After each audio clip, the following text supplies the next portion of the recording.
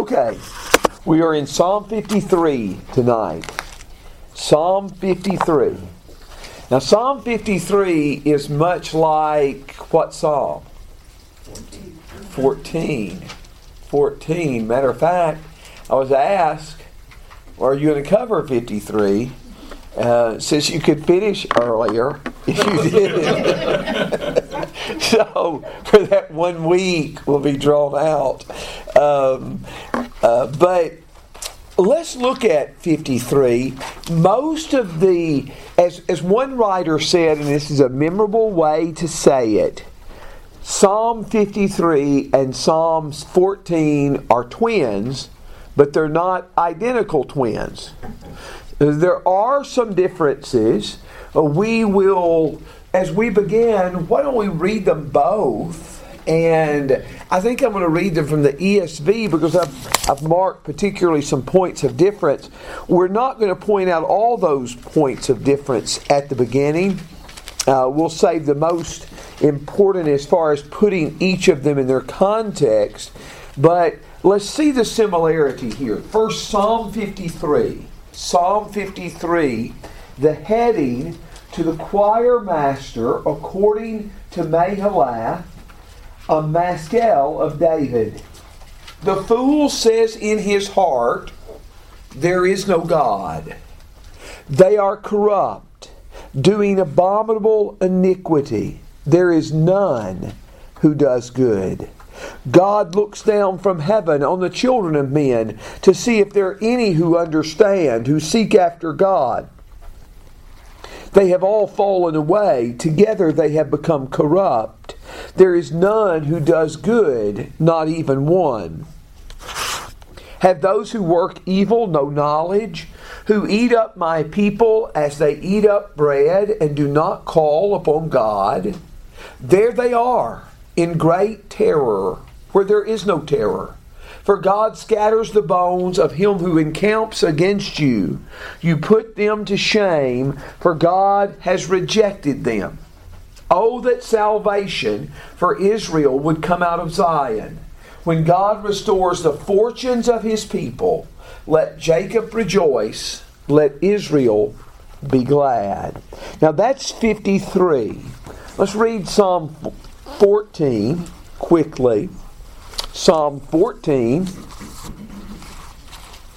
And again, I'm reading from the ESV. And it says, to the choir master of David, the fool says in his heart, there is no God. They are corrupt. They do abominable deeds. There is none who does good. The Lord looked down from heaven on the children of men to see if there are any who understand, who seek after God. They have all turned aside. Together they have become corrupt.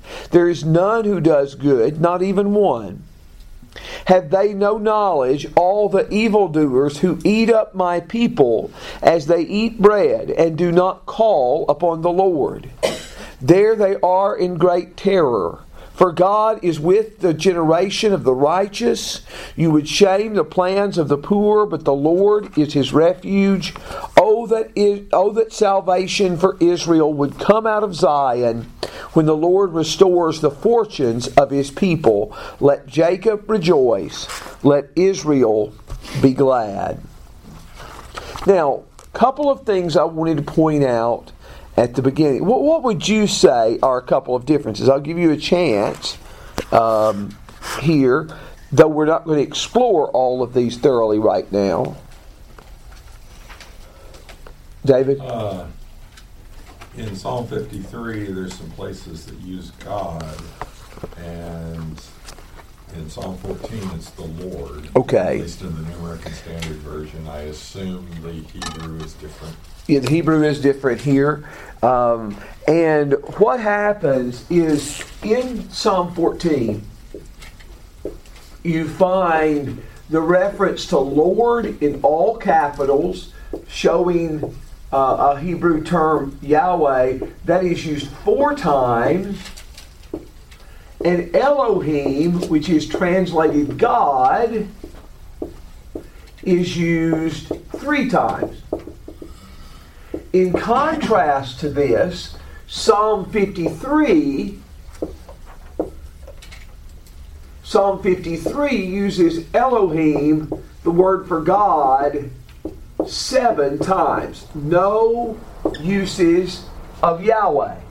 Now, we stated, and it's difficult to know the exact reason for this, but in Psalms 42 to 83, usually God is referred to as Elohim, which is simply translated God in your versions. There are some references to the Lord in Psalms 42 through 83. We've seen several of them as we've gone throughout this section, but it is the exception rather than the rule, for the rule is the term Elohim is used. So that is a striking difference between these two that is good to mention. The first, you probably noticed the difference between 14:5 and 6 and 53 verse 5. We're just going to leave that alone right now. We will, Lord willing, deal with it. But what else did you notice? Let me say it's pretty early in the psalm.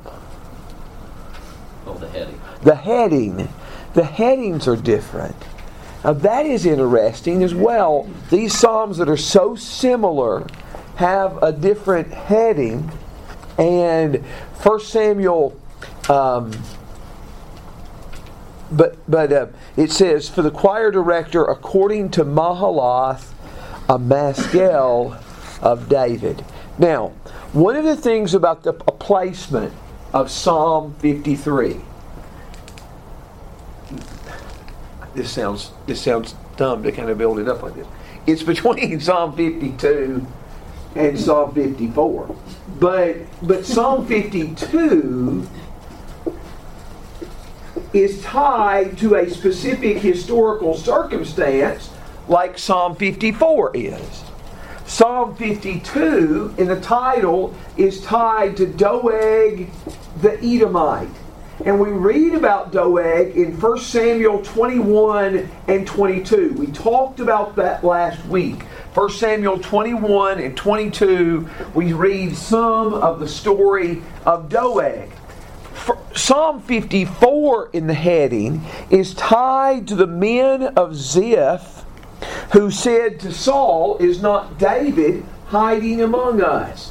And you read that happening twice in 1 Samuel 23 and verse 19 and in 1 Samuel 26. You see that. Between these, you have this which describes the fool who says in his heart, there is no God. But the word for fool is the Hebrew word Nabal, which is a person's name as well in 1 Samuel 25. 1 Samuel 25, around verse 25. Do you remember when Abigail says, as his name is, so is he? And I'm not quoting directly, but basically he lives up to his name. He is a fool.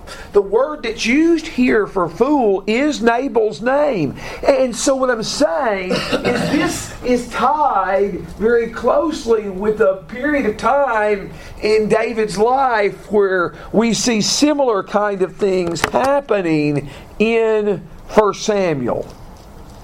And was Nabal particularly under discussion? I do not know, or in consideration when this was written. I don't know. But one of the things also you can think about, and we'll wait a moment till we deal with this. We'll deal with this at the end. Think about other passages in the Bible that are repeated in the Bible. And that's not. I'm not even mentioning here events that are found in several Gospels, the Synoptics. But think about things that elsewhere you find repeated. Obviously, it must be that God has some purpose in it. But let's deal with what's in Psalm 53. Psalm 53, the fool has said in his heart, There is no God. As we've already discussed, this is for the Hebrew word, it's for the word that is also Nabal's name. But particularly here, what the fool is affirming there is no God. This is probably not a person who is denying the existence of God altogether, but a person who is living without taking that reality into consideration. I saw a poll yesterday. I do not know if this be true. I hope it's not. But I think the poll stated that 43% of millennials said they either do not believe that God exists or they don't care. If you don't care, you don't believe. Because understanding that God is brings with it a corresponding responsibility to find out what's pleasing to Him. And I don't think this is talking about the kind of person who just says God's not there, not defending that person. For that person is denying the ultimate reality. But I am saying this is just talking about people who say they acknowledge it, but don't live that way. But all of them fall in this category. John, you had your hand up a moment ago. Somebody said about that statement, not so much atheism as it is arrogance. A lot of, yes, it does seem to be arrogance. And I've got some, we've seen some things in the book of Psalms that are similar to this. Look at Psalm 10. Psalm 10 has some statements like this. Psalm 10 verse 4. Psalm 10 verse 4. The wicked in the haughtiness of his countenance does not seek God. All his thoughts are there is no God. Then in verse 11 of the same psalm, he says to himself, God has forgotten, He has hidden His face, He will never see. Here are people not taking God's existence into consideration in their living, in their dwelling. Here is Jeremiah 5 and verse 12. Jeremiah 5 verse 12. They have lied about the Lord and said, not He. Misfortune will not come upon us, and we will not see sword or famine. These are people who thought we will never experience judgment. God is not going to bring judgment against us. They wouldn't have disagreed with the fact there was a God, but they would have stated God is not going to intervene and bring judgment in our case. There's also a passage in Zephaniah 1 verse 12. Zephaniah 1 verse 12, God says, it will come about at that time, I will search Jerusalem with lamps, and I will punish the men who are stagnant in spirit, who say in their hearts, the Lord will not do good or evil. Lord will not do good or evil. And it is the foolish person who has said this in his heart, who goes on and lives his life as if there is no God to whom he must give an account. If you live that way, you are a foolish, foolish person. Do not live that way. Now, I want you to notice too in the text that this particular word, fool, I'm going to give you some passages where this particular term for fool is used, this Nabal. There are different words for fool in the Old Testament, but all of these should use that word for fool, and we'll say just a word or two about some of them later. But some passages that use this term: Genesis 34, verse 7. Genesis 34, verse 7. Deuteronomy 22, verse 21. A passage that we may be covering some at this time tomorrow night. Judges 19, verse 23. Judges 20 and verse 6. And also 2 Samuel 13, verses 11 and 12. Now let me explain what's going on in those passages of Scripture. In Genesis 34 and verse 7, Shechem has raped Dinah. When Shechem raped Dinah in Genesis 34, the brothers are outraged that this disgraceful thing has been done in Israel. In Deuteronomy 22, verse 21, a man marries a woman to find out that she has already been sexually immoral. And the Bible talks about how she's done a disgraceful thing in her father's house. Judges 19, verse 23, and Judges 20, verse 6, and also Judges 20, verse 10, they deal with... This is where the men go to Bethlehem, the Levite, his concubine, and the men of the city gather around and said, "Bring the man out, that we may know him, that we may have sexual relations with him." And the man pushes his concubine to the crowd, and they rape her all night long and kill her. This is described by this particular word.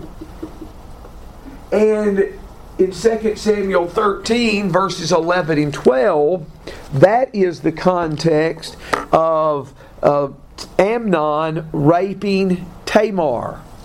These involve, in these cases, all sexual behavior. Now, it's used in some cases for behavior that's not sexual. I'm not saying that's the only way it's used. But I am saying that it's used often this way for behavior that threatens individuals, that threatens a community. And immoral sexual behavior does threaten a community. It threatens a community. It is also the word that's used in Job 2, verses 9 and 10. When Job tells his wife, "You speak as one of the foolish women. Should we not accept good from the hand of the Lord and also accept adversity?" It is foolishness to only serve God when it benefits us.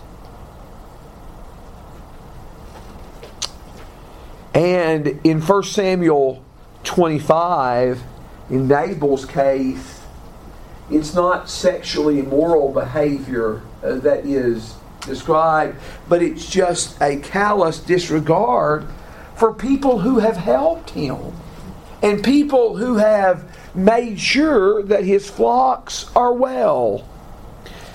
But all of that kind of behavior is described as foolish. As foolish.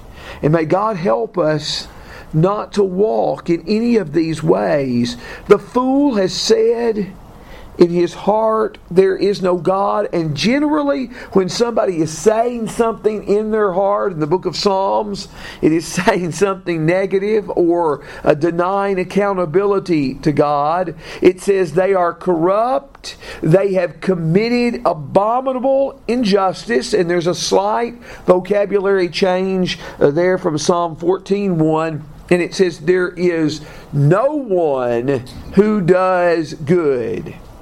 They are saying there is no God in verse 1, and God saying there is no one, same word in both cases, there's no one good. There's no one good. And we'll see this word used again in verse 3 when it says there's no one who does good, not even one. So, as man is passing judgment on God and declaring himself independent of God in verse 2, God is looking down to see if there are any who understand. To see if there are any who seek Him. Again, sometimes an expression that's used well can really help capture our attention. As God looked upon man, instead of seeing men seeking Him, one writer said, people are running away from Him. God looked down from heaven upon the sons of men to see if there's anyone who understands. If there's anyone who seeks after God. Every one of them, the Bible says, has turned away. Together they have become corrupt. There is not one, no one who does good, not even one. Maybe we can say there is hyperbole in some of this psalm, because in verse 4, God is still going to speak of my people. And sometimes based on a verse like this, or based upon Jesus' statement to the rich young ruler, when the rich young ruler asked, "Good teacher, what must I do to inherit eternal life?" And Jesus said, "Why do you call me good? No one's good except God." I've had people ask, should we ever call anyone a good person? Well, there are people in the Bible that are called good people. That's a pretty good answer to that. In Acts 11, verse 24, Barnabas is described as a good person. And you remember when Jesus talks about you will know a tree by its fruits, He talks about a good man out of a good treasure of the heart, bringing forth what is good in Matthew 7 in verse 18, in Matthew 12 in verse 35. A good man bringing out a good treasure from his heart. And remember too, in the parable of the sower, that some of the seed fell in good soil, and they are described as good and honest hearts. But while I state that, I don't want to minimize the picture that this is drawing either, because this is not saying these things casually or carelessly, but God is looking out among men. He says there is no one who does good, not even one. All have turned aside. They have become corrupt. In verse 1, you see they are corrupt. And then you see this phrase again in verse 3, that the phrase is used. But the word corrupt that's used in verse 1 is used, a word that is used to describe the evil of the world in Noah's day in Genesis 6. All flesh had corrupted their way upon the earth. In Genesis 6 verse 11, Genesis 6 verse 12. It's used to describe the corruption of the world in Noah's day. It is also used to describe the judgment that came upon the world in Noah's day. Because the world had corrupted itself in Genesis 6, then God is going to destroy it. Same word in Hebrew in Genesis 6 and 7. So, doesn't present a beautiful picture of humanity. Doesn't make you feel warm and fuzzy about other people. I understand why we do this, and often I comfort myself with this thought too. I'm not trying to be too critical of this, But at times we hear a moving story, a touching story of someone showing concern, and we like to assure ourselves there are a lot of good people out there. And there's good in everybody. And I'm not so sure. I can remember talking with this to a person at a gospel meeting once, and it was a very gracious older couple, and they felt that there's some point in everybody's life, from the worst sinner to the best, but there's some point in everybody's life where they're open to the gospel. And I'm not so sure that's not true. I'm not so sure that's not true. But while we comfort ourselves with that, I want to tell you something else. There's bad in everybody, too. And there are a lot of bad people out there. A lot of bad people that have no qualms about even taking someone else's life. Now, I know that's not a comforting thought. We just pray God shield us from those people. And may our paths not cross with theirs. But at the same time, isn't that what some of this passage is saying? What thoughts do you all have on those first 3 verses? John? You used the word humanity about verse 2. Is that what's intended when he refers to looks down from heaven upon the sons of men? Is that there's no subset of humanity intended there? It's just generically. Yes, I think that's just a way to speak of people.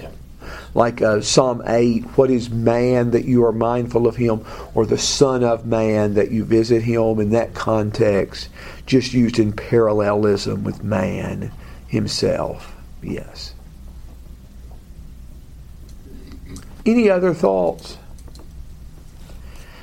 Verse 4, have the workers of iniquity, or the workers of wickedness, no knowledge, who eat up my people as though they ate bread, and have not called upon God. Now, one of the things that we already stated, that while he has talked about humanity in very dark terms in verses 1 through 3, he does emphasize that there are my people in the midst of the world. That emphasis is even stronger in Psalm 14. But you see it here in verse 4, have workers of iniquity no knowledge, who eat up my people as they eat bread. And to eat up my people as though they eat bread means they devour them, they destroy them, they do harm to them. And to them, it is a normal daily occurrence. Eating bread was a staple of their diet. For example, in Proverbs 30 verse 20, this is the way of the adulterous woman. She eats and she wipes her mouth and she says, I have done no wrong. For her, committing adultery is just as easy and just as normal and natural as someone who eats a meal. And here, for some, that is similar to how these people live who eat my people, who eat my people like they eat bread. They have no knowledge. They eat my people like they eat bread, and have not called upon God. They're not looking to God. They're not calling out to God. Remember the contrast back in Psalm 50 verse 15. Psalm 50 verse 15. God said, call upon me in the day of trouble, and I shall rescue you, and you will honor me. But here in Psalm 14, the text tells us they did not call upon God. They did not call upon Him. Now, I found a couple of passages that talked about the nations who do not know. They do not know, and it says they do not call upon you, and they eat up your people. Same kind of things here that are said in Psalm 53 and verse 4. These passages refer to foreign nations in Jeremiah 10, verse 25, in Psalm 79, verses 6 and 7. You see these elements. They do not know you, they do not call upon you, and they eat up your people. They devour your people. And that's the same it is here. But here, God says, do these workers of wickedness not have any knowledge? Do they not understand? In verse 5, it says, they were in great fear where no fear had been. For God scattered the bones of him who encamped against him. You put them to shame because God had rejected them. Oh, that salvation would come out of Zion when God restores His captive people. Let Jacob rejoice. Let Israel be glad. Now, look at your text at verse 5. Psalm 53, verse 5. And let me read Psalm 14, 5 and 6. Again, Psalm 14, 5 and 6. This is from the New American Standard. They were in great dread, for God is with the righteous generation. And you would put to shame the counsel of the afflicted, but the Lord is his refuge. Now, outside of the two differences that we've already named, we named the fact that the title is different.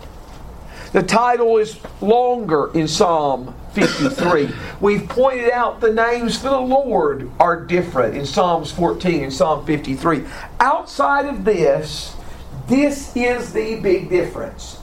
Comparing and contrasting Psalm 14, 5 and 6 with Psalm 53 and verse 5. Now I want to read them again. And I want to ask you to think about what is the difference in emphasis here. What is the difference in emphasis? Let me read Psalm 14, 5 and 6. Now the first line is pretty much the same in both of these verses. They were in great dread, for God is with the righteous generation. You would put to shame the counsel of the afflicted, but the Lord is his refuge. Psalm 53, 5. There they were in great fear where no fear had been. For God scattered the bones of him who encamped against you. You put them to shame because God had rejected them. What is the difference between those verses? What's the difference in emphasis there?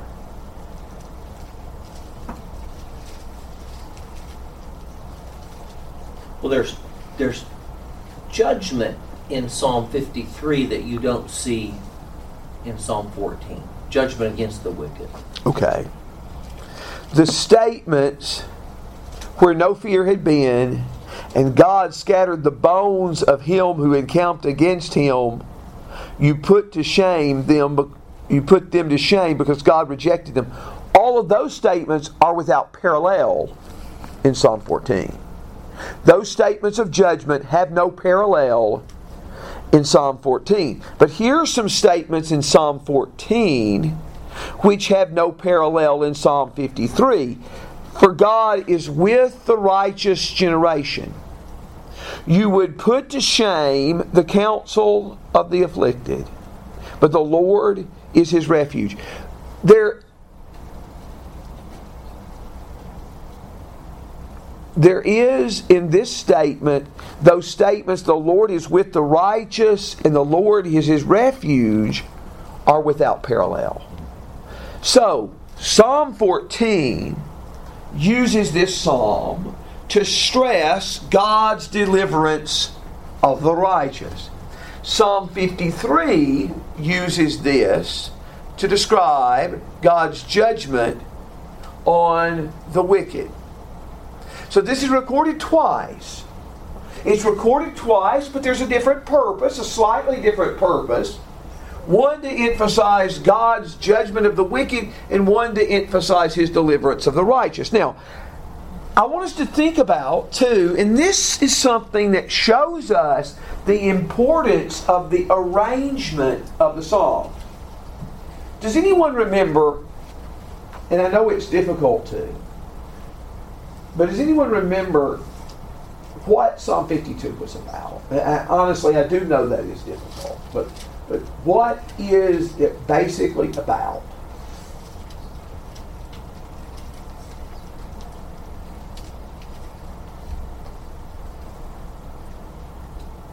I've got a heading that says the futility of boastful wickedness for Psalm 52. Okay. And, it was about Doeg. Yeah. And Doeg, what he had done and his boasting, okay, really, in what he did. And the first 4 verses just talk about his boasting, remember? Right. In the last few, he described the blessing of the righteous. But remember what Psalm 52, after he described the wicked, like David is saying in the first 4 verses, in verse 5, but God will break you down forever. Remember, it was in second person. It addresses the wicked. God will break you down. He will snatch you up. He will tear you away from your tents and uproot you from the land of the living. Selah. The point, in context, Psalm 52 emphasized God's judgment on the wicked. And so these words about the fool is said in his heart, there is no God, are particularly repeated to emphasize God's judgment on the wicked. But look over in Psalm 14. Would we also find in Psalm 14, in the context around Psalm 14, an emphasis on God's deliverance of the righteous? Yes. Let me give you one passage that kind of illustrates this. Psalm 12, in verses 5 through 7, it says, because of the devastation of the afflicted, because of the groaning of the needy, now I will arise, says the Lord. I will set him in the safety for which he longs. The words of the Lord are pure words, as silver tried in the furnace on the earth, refined 7 times. You, O Lord, will keep them. You will preserve him from this generation forever.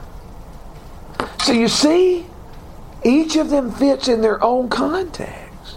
That was Psalm 12, 5 through 7. Which emphasizes God's deliverance of the righteous. And so those same words are emphasized to highlight that. I think these Psalms and their placement show us some importance to looking at the overall context of these Psalms and how that can help us to interpret the Psalms. What else? Any other thought there? It's almost like you have the positive and the negative. Yes, absolutely. The Bible. I love the way the Bible can do that. Let me illustrate, and this wasn't one of the things I was going to mention. 1 Kings 21. It's 2 Kings 21. It tells us about Manasseh. Doesn't say one good word about Manasseh. Not a single word. Even after his death, 30, 40 years after his death, the statement is still being made that the people were going to go into captivity because of the sins of Manasseh. In 2 Kings 23, verse 26 and 27, and 2 Kings 24, 3 and 4. He's been dead a long time, and the Bible is saying they're going to go into captivity because of his sins. Kings emphasizes how bad Manasseh is. If you look at Chronicles, though, what detail about Manasseh do you find in Chronicles that you didn't find in Kings? He repented. And let me tell y'all, I know we're there in our Bible reading. Now, that is a good reason that you all need to read Chronicles. What if you get to heaven and Manasseh introduces himself and he said, I never thought you were going to be here. And he said, didn't you ever read Chronicles? Because in Chronicles, I repented. And in 2 Chronicles 33, it records his repentance. Why? Because the writer's trying to accomplish something different. In Kings, he's showing how we ended up in captivity to begin with. In Chronicles, what he's doing is showing the way back to God, and that way of salvation is open to the chiefest of sinners, even Manasseh.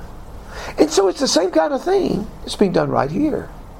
And now, I ask you, and you all will no doubt think of some that I have not written down. But what are some other passages like this that are recorded a couple of times in Scripture, maybe with slight variation, but the same idea is recorded a couple of times? What can you think of? You might have said something, Leanne. Y'all vetoing that? Well, Okay. you've got when the Assyrians attacked Very good. Hezekiah, you've got in Isaiah a Yes. recording of that. And you also have that in Chronicles, I think. Chronicles and And Kings. Kings is closer to the to Isaiah account. But It was one of you're the- right. That's a very good point. I mean, that is recorded multiple times. In the New Testament, we can think of things like Paul's conversion is told 3 times in the book of Acts. But even the Old Testament, the 10 Commandments are repeated in Exodus 20 and again in Deuteronomy chapter 5.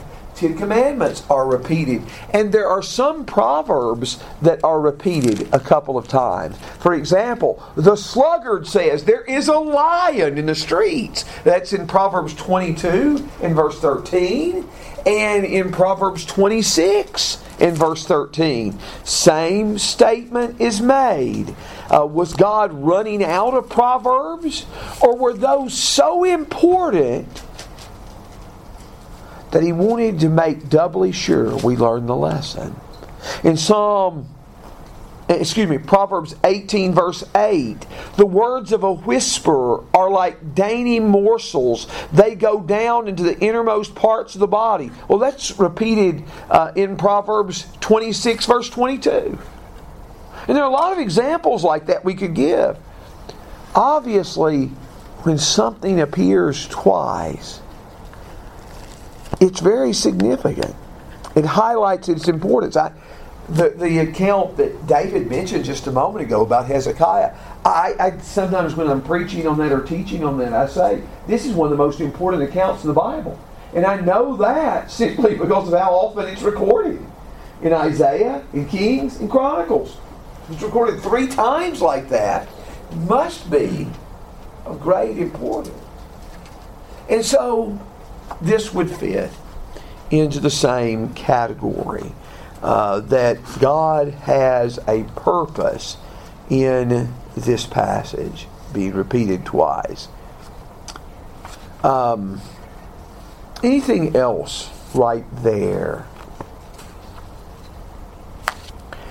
How does Psalm 53, and I grant it, there's not as much information about this, but how would we tie Psalm 53 to Jesus?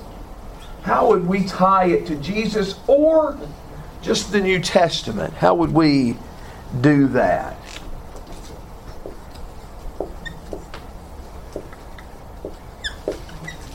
I hope you all can see that more clearly. It doesn't look clear to me. Put that one on the ground. What was that? Put that marker on the ground. Yeah. No, seriously. I'm not kidding. I think it was this one. I'm not sure. Let's see if we get any better. Yeah, that's better. Look at that. Look at that. Start over. Yeah. Okay. Psalm 53. How does this speak of Jesus? How would you see Jesus foreshadowed here, David? Verse 6, that the salvation of Israel Okay. come out of Zion. So salvation from Zion. Remember when the woman, and this in a way both shows the unimportance and the importance of Zion. When Jesus was talking to the Samaritan woman at the well, and she said, "Sir, I perceive that you're a prophet. And our fathers worship God in this mountain, but you say Jerusalem is a place where men ought to worship." And he says, salvation is from the Jews. He said that you're to worship. He said basically you're supposed to worship in Jerusalem. But he also said, the hour is coming, and now is, when the true worshipers shall worship the Father in spirit and truth. But God brings His salvation from Zion. Salvation is of the Jews, Jesus says. It is from the Jews. It is from Zion. And it was outside the walls of Jerusalem that He was crucified. And so truly salvation came to all the world around Zion from this area. What else do you see? Romans 3.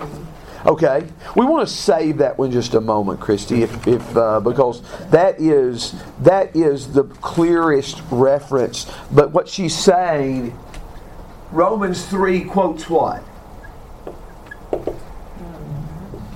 Verse 3, 53:3. Okay, Romans 3 1 through or 53 1 through 3. Romans 3. It's 10 through 12, isn't it? And so we're going to talk about that more in just a moment. One of the things, and I have to say, I got this from our earlier discussion in Psalm 14. Psalm 14 and Psalm 53. Do the workers of wickedness have no knowledge? Do they have no? You see God speaking. Do they not know? Do they not have? Do they have no knowledge? Well, no, they don't. And that was the ground upon which Jesus asked they be forgiven.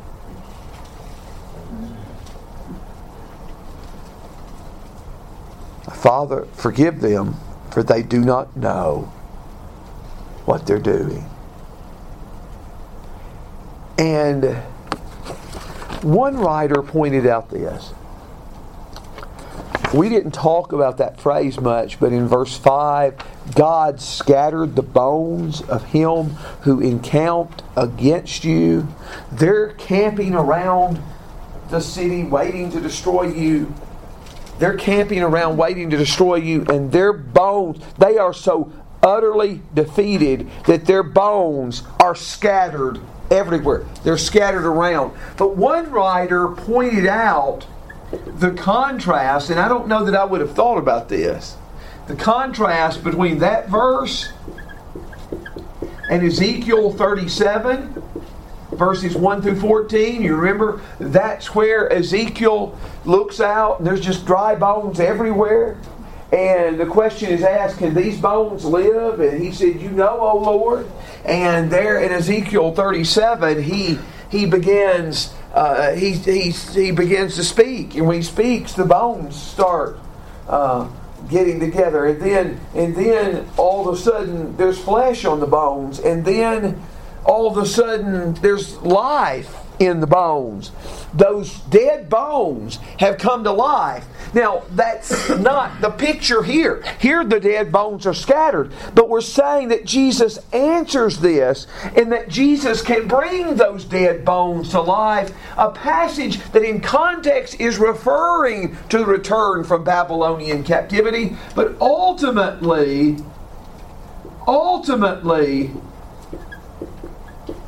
the resurrection.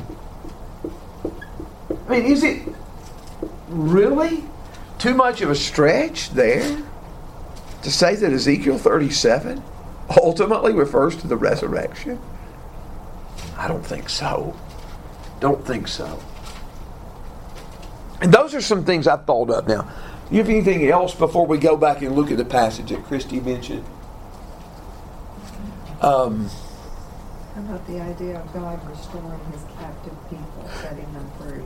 Okay, that's right. Yes, those are. That is a. Luke 4. Okay. We can't And hear back here. God restoring His captive people from verse 6. That kind of language is ultimately the language of God's salvation, and similar kind of things are stated in Luke 4, verses 18 and 19. So those are good thoughts. But in Romans 3, Paul quotes from Psalm 53 and Psalm 14. He quotes from them in Romans 3, verses 10 through 12. Well, let's just start with verse 9 of Romans 3. What then, are we better than they? Not at all. For we have already charged that both Jews and Greeks are all under sin. As it is written, and here he's quoting from Psalm 14 and Psalm 53. As it is written, there is none righteous, not even one. There's none who understands. There's none who seeks for God. All have turned aside. Together they have become useless. There is none who does good, not even one. Now, he strings together from verses 13 through 18 5 or 6 other Old Testament passages, most of which are from the book of Psalms. But his point in this context is to emphasize that all have sinned. All have sinned. And all, I wrote it the wrong place. All have sinned. But the fact that sin has closed the door to salvation by law has opened the door for salvation by grace. The fact that we are all guilty of sin and we're all convicted before God is the basis on which Jesus has died for all and offered salvation to all.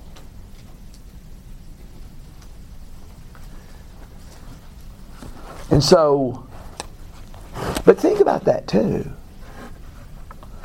This passage, where it says, the fool has said in his heart there's no God, ultimately convicts us all. Now, I'm not saying that is the main factor that characterizes our life. But is there anyone here that understands what I'm saying? That says that there's never been a point in your life where you've seen good and wrong, good and evil, right and wrong, and you have acted at some moment, some time, as if there's no God to whom you'll give an account?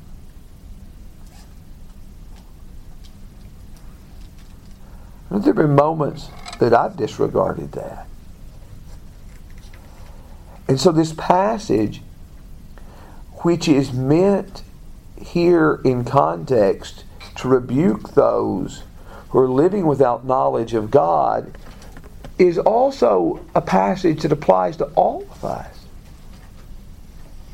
and shows us our desperate need of Jesus and desperate need of the forgiveness that He brings. And so the passage shows us how Jesus answers the problem that's raised in Psalm 53. Jesus provides salvation from sin. What other thoughts do you all have?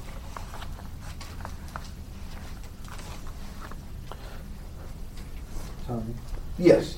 In verse 5, I'm just struck with this state of fear and terror that they live under. That removing a fear of God doesn't actually remove fear in their life, it actually multiplies it. Yes. They think that if we can just disregard or pretend the one who's going to hold us accountable doesn't exist, you would think that they would have a more peaceful experience, and yet usually they are more afraid of more things. Yes, and at some moment, they're going to come face to face with the God they've denied. And can you imagine? It is such an awesome thing to think about, standing before the God who made us, that I think it needs to rob any of us of pride and clothe us with humility.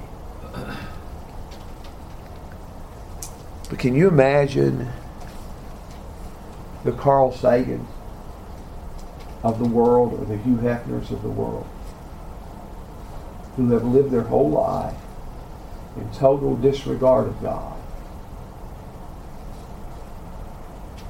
all of a sudden standing before the God whom they have denied, whether with their words or with the way they've lived? Can you imagine that terror? And so you're right. I think you're right, Craig. It doesn't remove terror per se, and there's going to be a form of it to come which is beyond anything that they can imagine.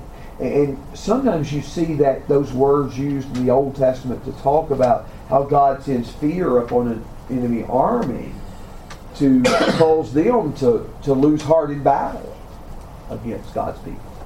The more God is removed from our society, the more terrifying this world becomes. Oh, absolutely. And we're seeing the results of that. The more terrifying the world becomes, and the more terrified a lot of the people become. Oh, we want to do away with fear of God.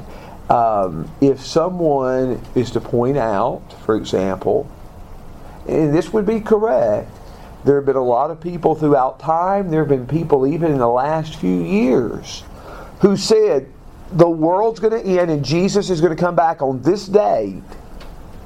And the world holds that up for ridicule. And some of them say there's not going to be any judgment and Jesus is not going to return. But I read an article just a couple of days ago, and how many times that same thing has been done with climate change. And it dated some of them. You only have this many years to fix it. Well, those time has come and gone. They may have traded fear of the Lord, but there's another thing that they're afraid of, that they're terrified is coming. And so we don't do away with fear. But we've appreciated you all being here and studying with us. Lord willing, we will not meet next Tuesday, because I will be away.